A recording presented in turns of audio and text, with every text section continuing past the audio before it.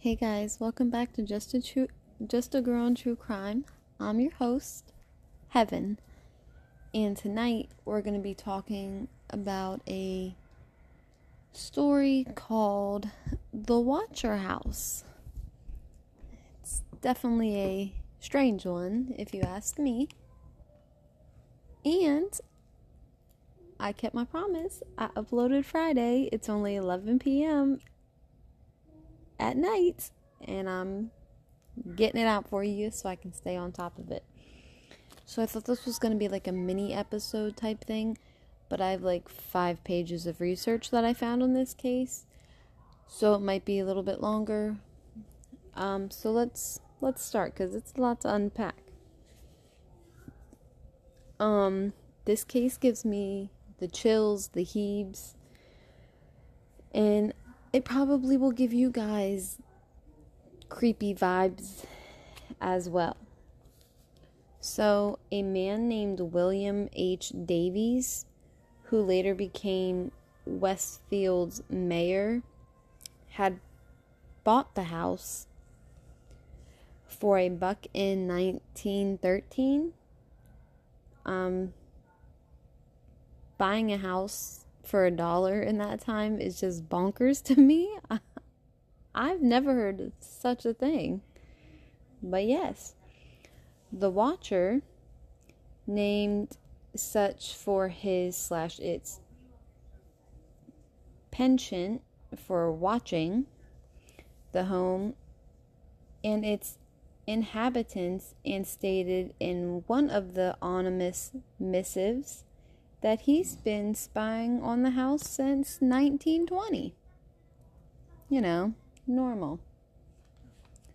Could the Watcher be tied to Davies? Did the Watcher watch Davies? Who really knows?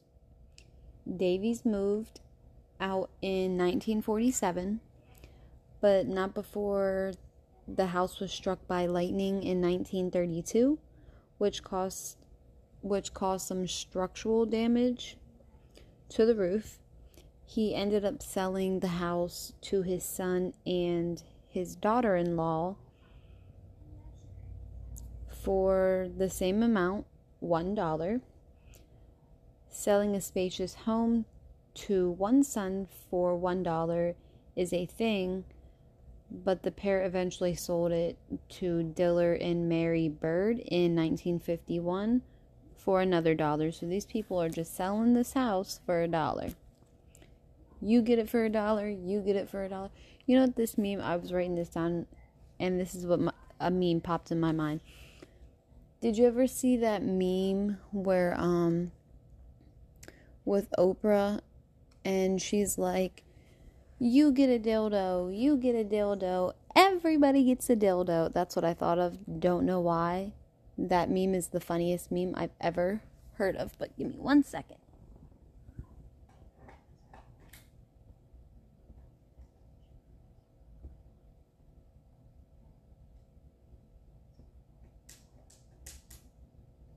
Oh man, okay.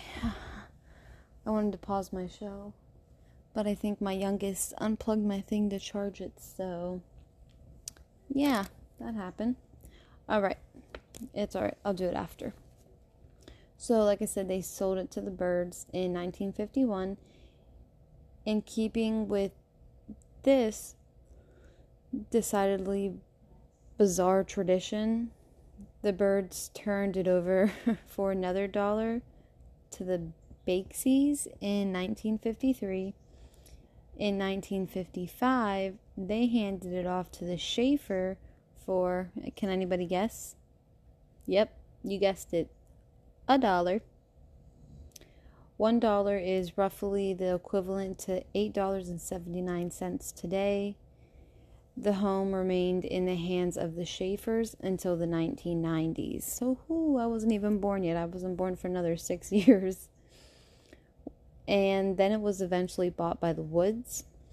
The Woods were the owners who sold it to the Brodus family for a cool $1.3 million. and they are now facing a lawsuit for failing to disclose that the place was being surveilled by a psychopath slash murder ghost. And I'm going to come back to that at the end. And then I said, what the hell? Is the Watcher a relative of Davy's?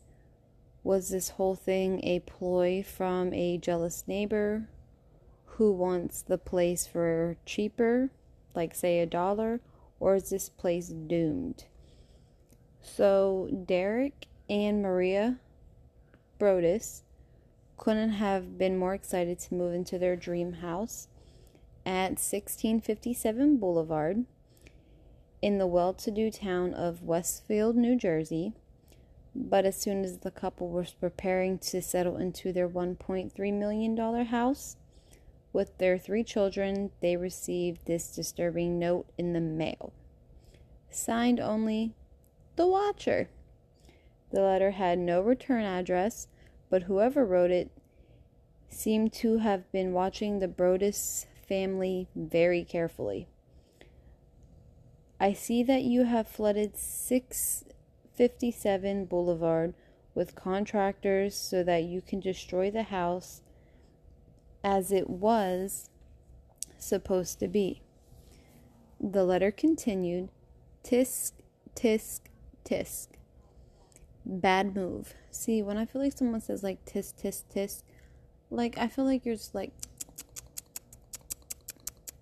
you shouldn't be doing that. Or like you're scolding somebody, I guess. Like tisk, tisk, tisk. Bad, bad.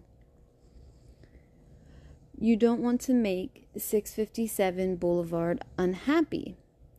And then I said, what the heck, guys? Even more disturbing, the Watcher noted that the Brodus 3 children and asked if there was more on the way, and then said, do you need to fill the house with young blood? I requested. Ew. Creep vibes, okay? And then they said, better for me. No, see, we're not gonna get there. And I also read that I didn't write this down, but I just read it because I got this stuff from 2 sites. The Watcher asked if the house that they lived in previously before they moved here, if it was getting too small and they like needed to upgrade or whatever. So yeah, that's creepy. So a little backstory about the Brodus family before we go into that they bought the house in 2014. The Broduses were an average suburban family. Maria Brodus had grown up in New Jersey, just blocks away from the house at 657 Boulevard, which I found a little weird. Located 45 minutes from New York City, the town of Westfield is a sleepy suburb where the biggest gossip before the Watcher came on the scene was the collapse of a local Trader Joe's roof. According to The Cut, where I got a lot of this stuff from, residents viewed Westfield as a real-life Mayberry, the fictional small town that served as a backdrop to the Andy Griffith Show. The website Neighborhood Scout listed it as one of the top 30 safest communities in America in 2014, and as of 2019, it had a median house income of $159,923. But the affluent suburb has been the scene of other horrors in the past. In 1970, a man named John List infamously murdered his wife and 3 children in their Westfield home. But that horrifying crime had since became a distant memory, and most people in Westfield felt secure in their community, which I wouldn't, but hey. Derek, on the other hand, had grown up in Maine in a working-class family, but from his humble beginnings, he had worked his way up to a position as a senior vice president at a Manhattan insurance company. So, good job, guys. It seemed like Maria and Derek were definitely doing pretty well. In June 2014, after Derek celebrated his 40th birthday, the couple closed on the 6-bedroom house at 657 Boulevard and began making renovations to move in with their 5, 8, and 10-year-old children. Then the Watcher's letters started. The first letter arrived at the Watcher house on a June evening. Derek had been painting a few walls at his family's new home, and after he finished up, he decided to go check the mail. And he discovered a white card-sized envelope addressed in thick handwriting to the new owner. The typed letter started off with warm words of welcome, but soon devolved into bizarre and threatening passages that described how the author had watched the house for decades. I think they just watched for decades. I don't remember actually how much. They claimed that their father watched it. Oh man, I read this. I think it was like 1920s or whatever. And then their grandfather watched it, I think in the 1960s. And now it was this person's turn to watch the house. And the house was actually built in 1905. And then they said, "Do you know the history of the house?" The Watcher wrote. "Do you know what lies within the walls of 657 Boulevard? Why are you here? I will find out." And then I said, "I'm sorry, but if I ever got notes like this when I buy my first home, I'm moving out. I don't care if I just bought it. I'm running away so fast. Y'all ain't gonna ever find me." That's a hard nope. The letter also said, "I asked the Woods to bring me young blood, and it looks like they listened," referring to the previous owners. The letter asked the children's names, saying, "Once I know their names, I will call to them and draw them to me." Yeah, no, no, no, no, no, no, no. You do not need to know my children's names. You don't need to know anything about me. Just go do something. Unsettled by this, Derek decided to call the Westfield police, who recommended moving any construction equipment outside the house just in case the Watcher became emboldened enough to throw it through one of the windows. Police also advised the Broaddus's not to say anything to the other neighbors yet, as they were all suspects because they didn't know who this person was.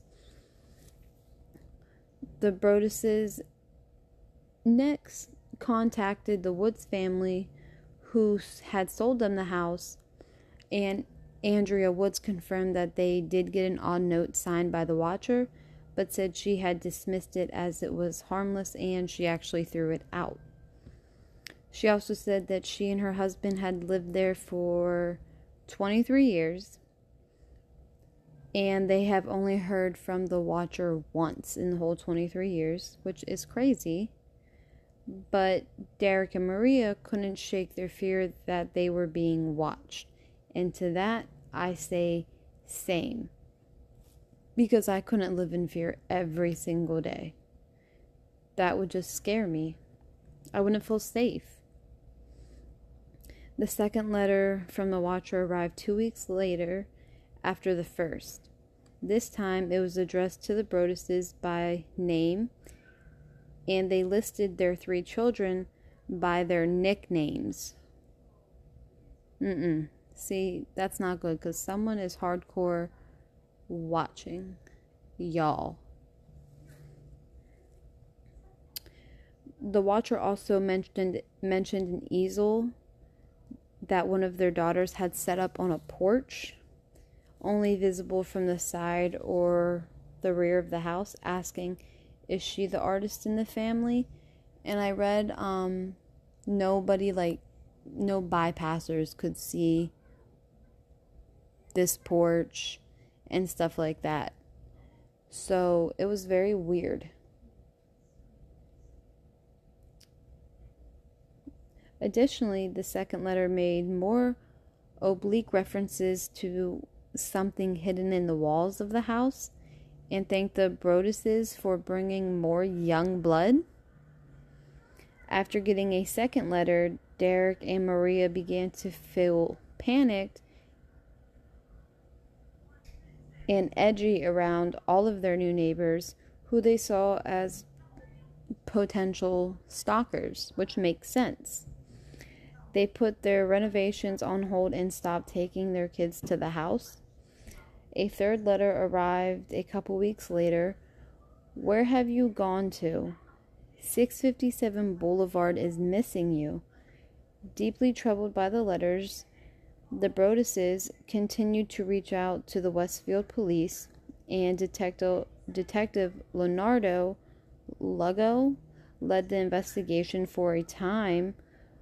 Lugo suspected their next-door neighbor, Michael Langford, who had been diagnosed with schizophrenia. However, DNA found on one of the envelopes indicated that a woman had sealed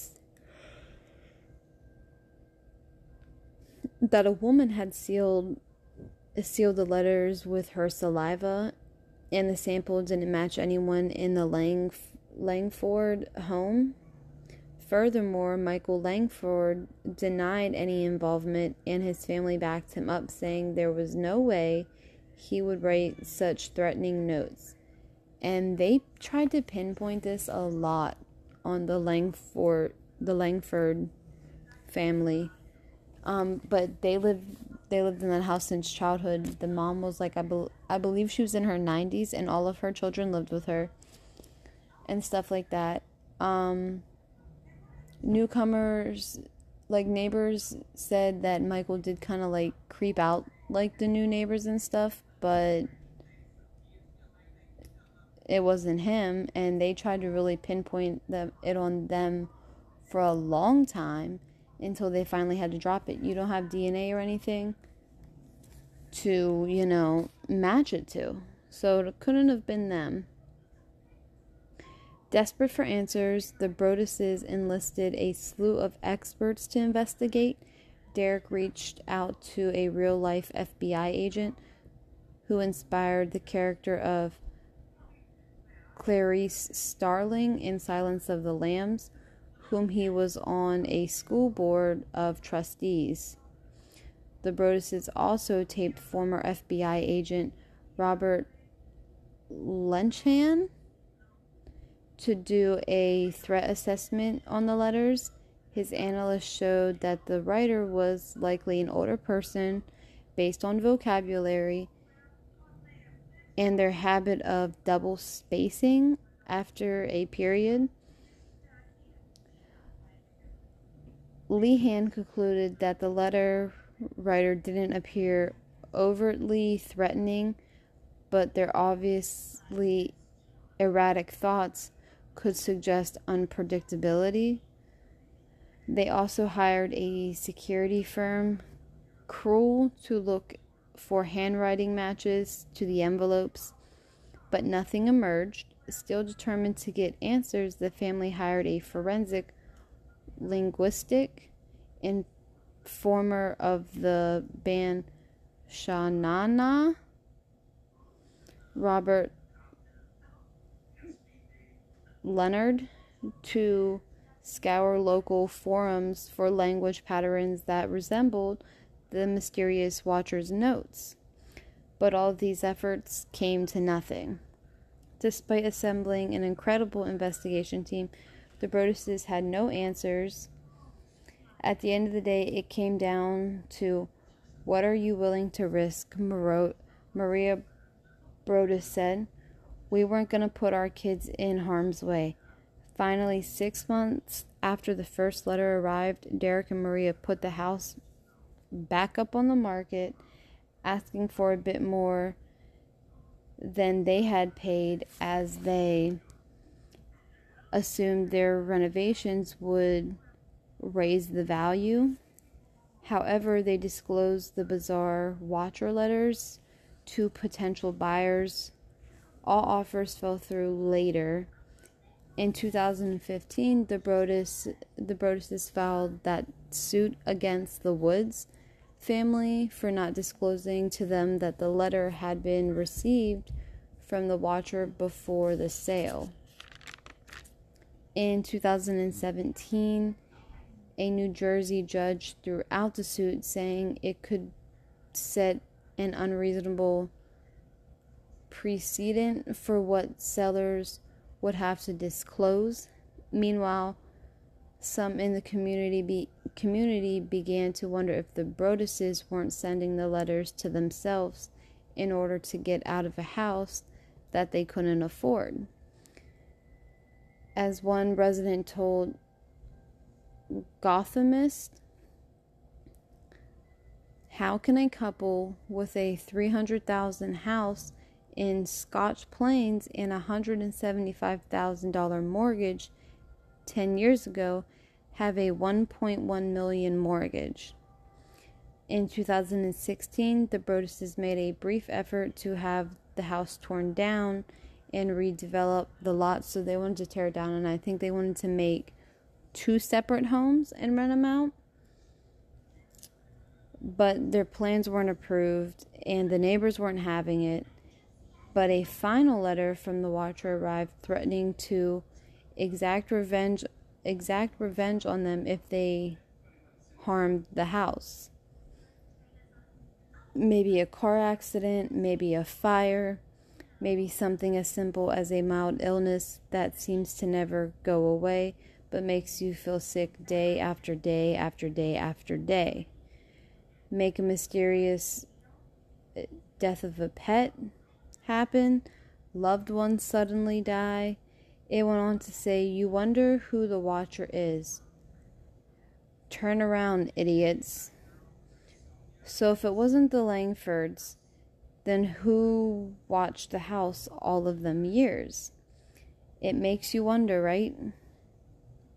After years of the house being on the market, the Watcher house finally sold in 2019, with the Broduses taking a $440,000 loss. As far as theories that the Broduses faked the Watcher, Derek Brodus flatly denies them, as he told The Cut, this person attacked my family, and where I'm from, if you do that, then you get your butt beat.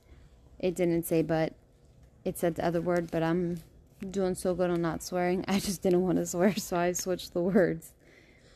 There is a silver lining for the family, however. According to Dateline, Netflix bought the rights to their creepy tale in 2019. Oh, and I forgot to put these extra letters that I found that I didn't find on the first one. The Watcher said to them that the children should be afraid to play in the basement because it's so isolated. And the Watcher also wanted to know who would be sleeping in the bedrooms facing the street. And the Watcher claimed that once they moved in, it would help him know who was in which bedroom. Quote, then I can plan better. Like, no, that's just weird. The Watcher also claimed that the Watcher claimed that they were very familiar with the home, saying that they ran from room to room, imagining life with rich occupants there and everything like that. And he would always bring up like when they were doing the renovations, like obviously he saw the contractors, right? And he would ask, did they find what's in the walls? Did they find what's in the walls? But I read somewhere that they like looked in the walls through whatever whatever they detected and everything, but they couldn't find anything. And what's the deal with the young blood? I don't get it. Like, maybe he's a serial killer and everything like that. Guys, I have no idea. But neighbors do think it might be a hoax. That I keep hearing something and it's freaking me out. But neighbors do believe that the Broadduses made the whole thing up and stuff like that, that it was all fake, because it was so weird. Like, they're like, what? But I also read the Watchers told them that everybody in the community follows his thing to a T. So who knows? Contractors said there was this like one couple who would sit out in their backyard and watch 657 Boulevard.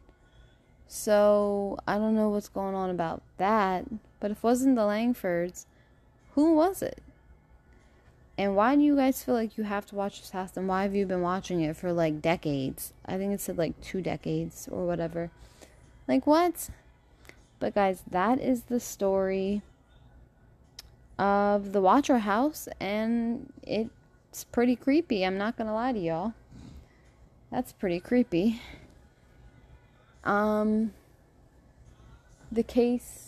next case we're gonna go back to our murder. When I woke up last night at 2, I was scrolling through Facebook, and a case popped up of